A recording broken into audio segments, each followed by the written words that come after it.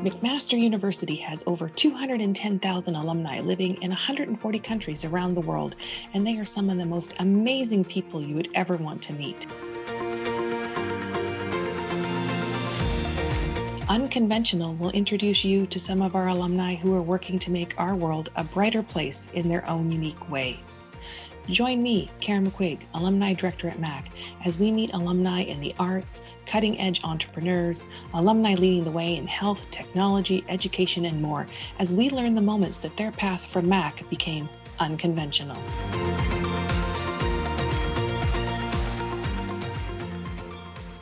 In today's episode, I'm delighted to welcome our guest, Alyssa Lai, a 2012 graduate of our Communication Studies and Theater and Film Studies programs. Alyssa works in corporate communications for a national insurance and financial services cooperative.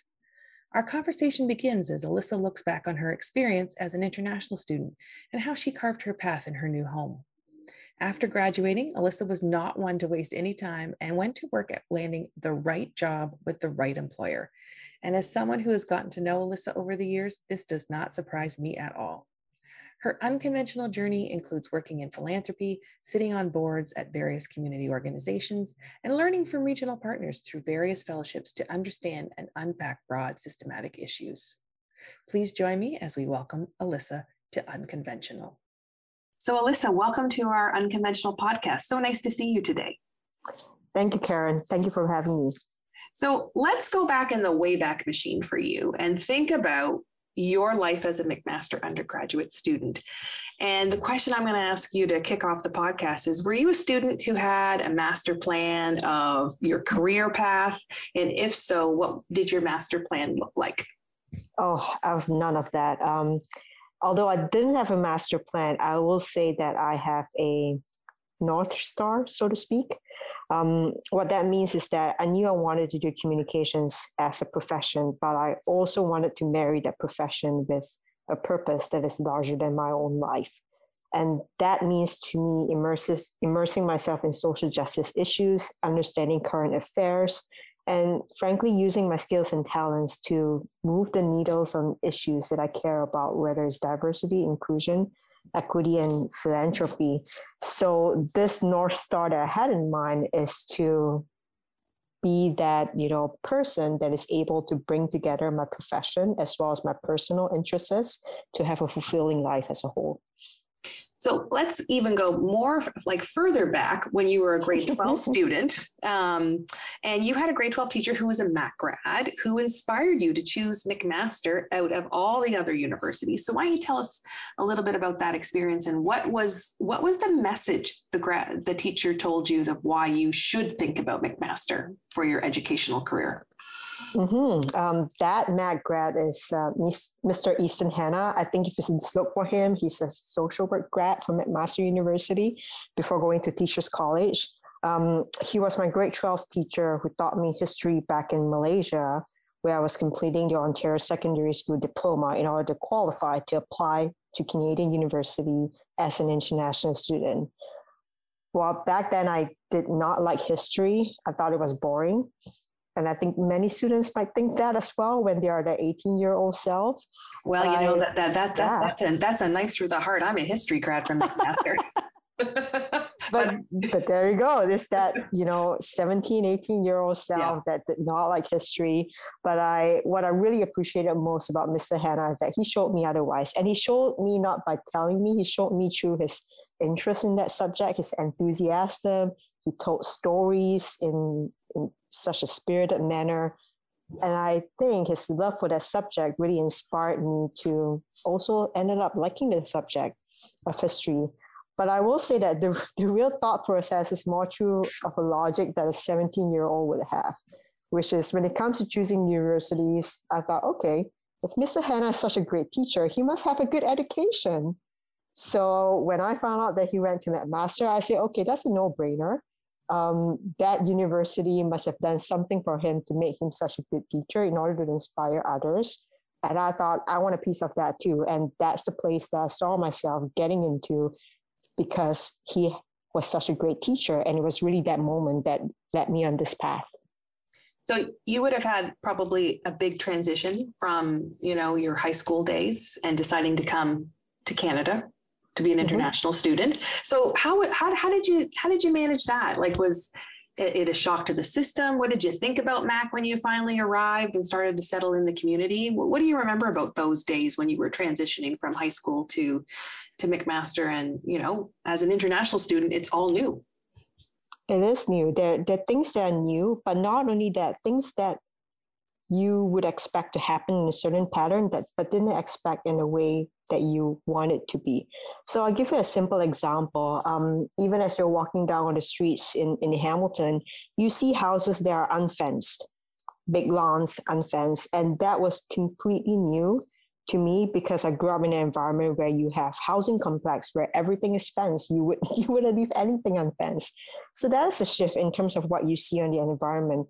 The other shift that you see from the environment is how people talk to one another, the idiosyncrasies of Canadian dialogue, words such as "how's it going" makes no complete sense from an English and grammar perspective. So understanding the idiosyncrasies and understanding the culture is another dimension to cope with.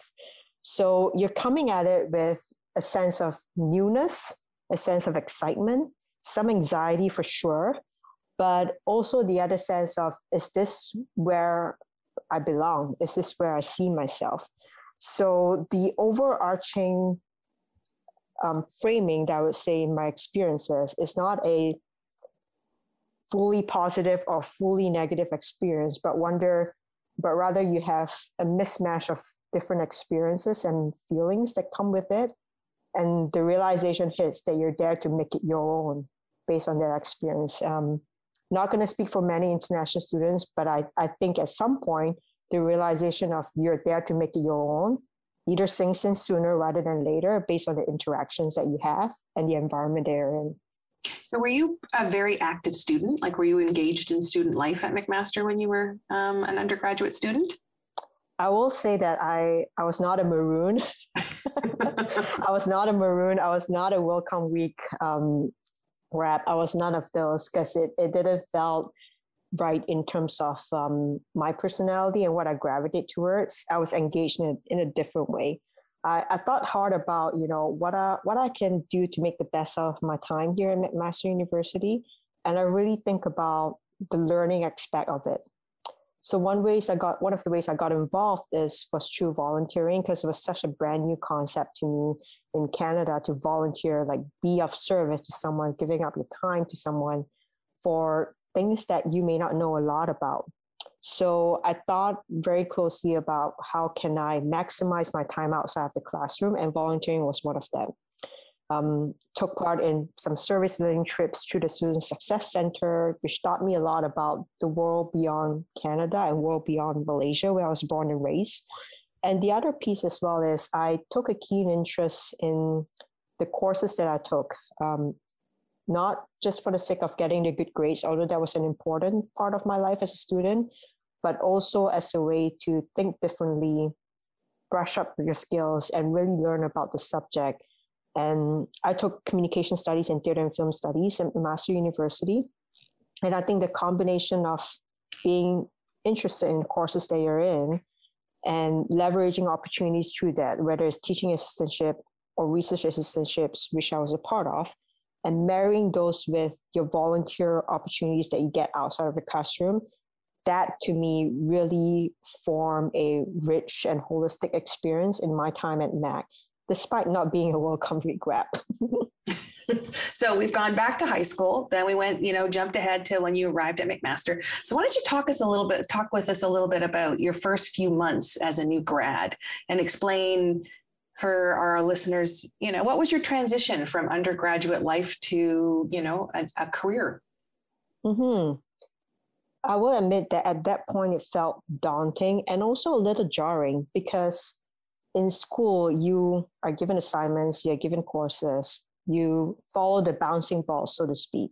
There's a structure in place and you are slowly moving towards this goal of a 4-year degree. But when you are off school and you are getting started in your career, like none of that exists. So it's jarring because for me at that point, where I was building the structure for my life from scratch, that has a longer arch to it beyond 4 years. And I'm seriously thinking about what I wanted to do to make my life fulfilling, but also, frankly, to support and make a living. So I spent some time thinking about my goals and goals for my career, but also goals for my personal life. For career is looking at the profession itself. And by that, I meant communications. And it means looking at all the skills that I needed to have to be an excellent communicator and marrying that with the avenues that could help me meet those skills. So I spend a lot of time thinking of those avenues. And when I do that, it's either through volunteering, internships, freelance work, all in the spirit of meeting the skills I needed to be a communications professional. And for my personal life, I think about things that fulfill me, volunteering, supporting causes that are important to me, and taking a piece of myself and what I can offer to the community that I live in and sharing it that in a meaningful way. It took me a full year of freelancing, interning, and building those skills before I landed the first full-time gig in communications. Not going to lie, the transition is tough on mental health, and I think that sentiment could be said to many recent grads. It is a hard phase, but it is one phase that I knew I needed to move through it. And humility and eagerness to learn and the hard work was instrumental.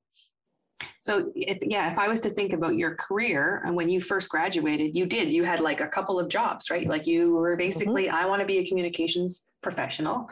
So I'm going to be very thoughtful and figure out who are those people and what sort of opportunities, which might not have been a full-time job for you at that time, but were able to sort of build your network. So I think often young people, when they graduate from university, they get really nervous about networking and putting themselves out there. But you were a person who did that. So, it was that just a natural sort of, you were fine to do that. Networking is something you feel comfortable with, or did you have to work to be comfortable to network and get to meet people? Because you've had a number of different positions, each one more responsibility and where you are now. So maybe just talk a little bit about networking and how, because you're an excellent networker. I don't know if you know that. You're an excellent networker. You're very, very good at it. Thank you. It was definitely more of the latter. It didn't come naturally to me. Being in a room full of people that I don't know does give butterflies in my stomach, so to speak.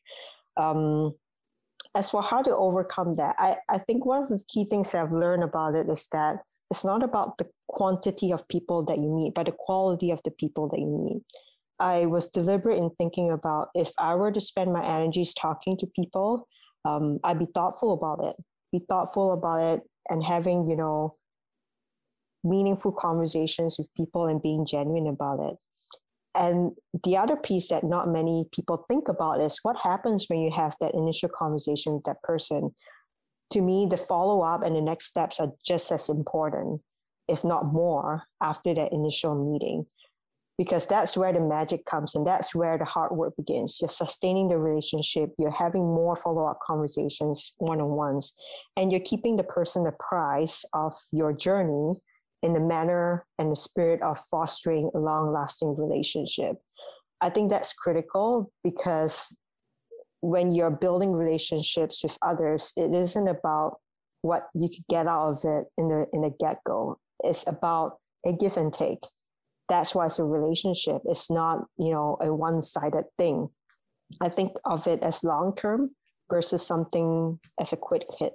So those perspectives that I talked about, thinking closely about follow-up, spending your time meaningfully in a quality way with people, and thinking long-term are what I would say some of my guiding principles in connecting with people and building relationships.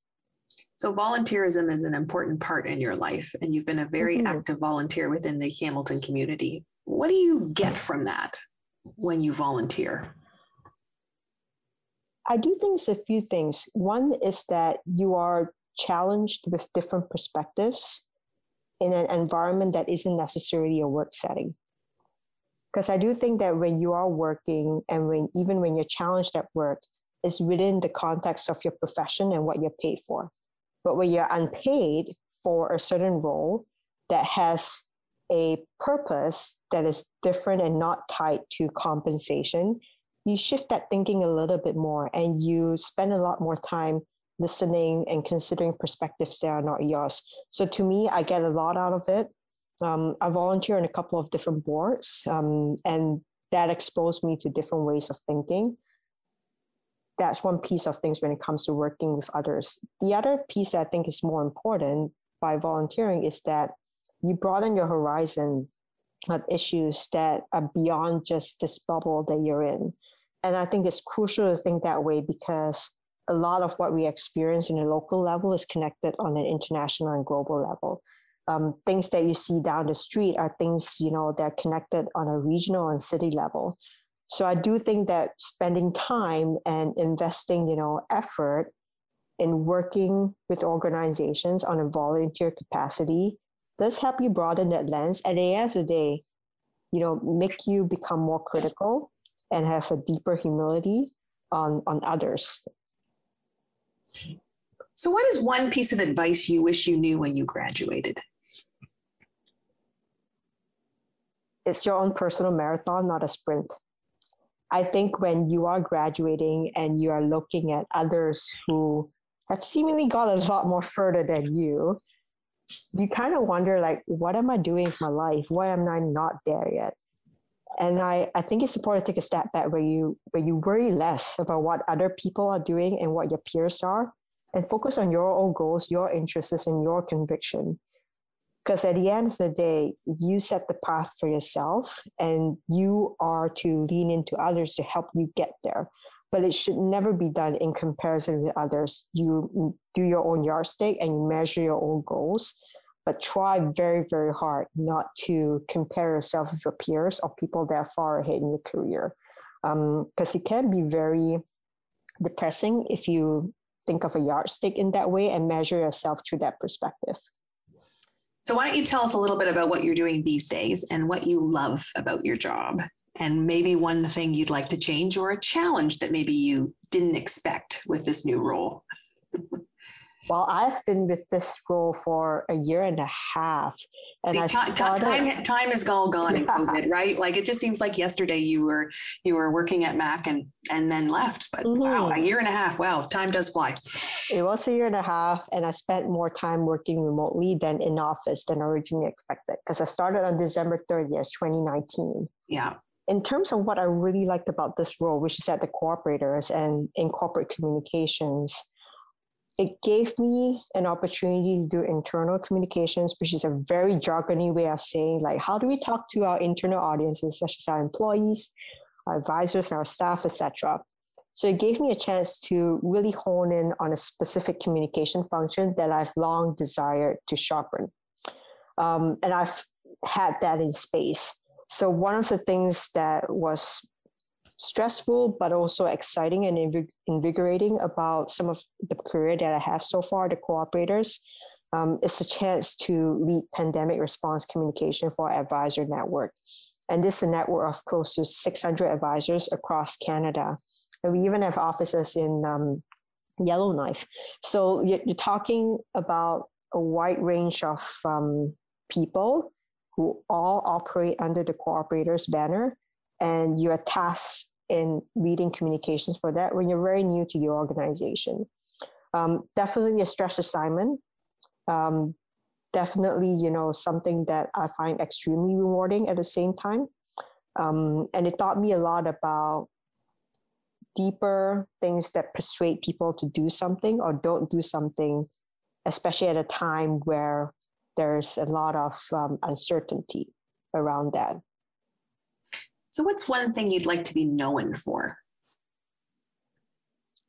Ooh. I would like to be known as someone who builds bridges while still challenging others to consider different viewpoints. There is a saying that we put aside our differences to come together to do something. Well, I actually think that we need to embrace our differences to come together effectively. Because putting aside our differences suppresses a part of us that we don't want to suppress. So why don't we embrace those differences, come together and build those bridges? I like to think of myself as a person that enabled that. based on the cross-sectoral experiences that I have. And as someone who think that it's important to hold on to your values and knowing that you can still hold on to your values and still do great things together.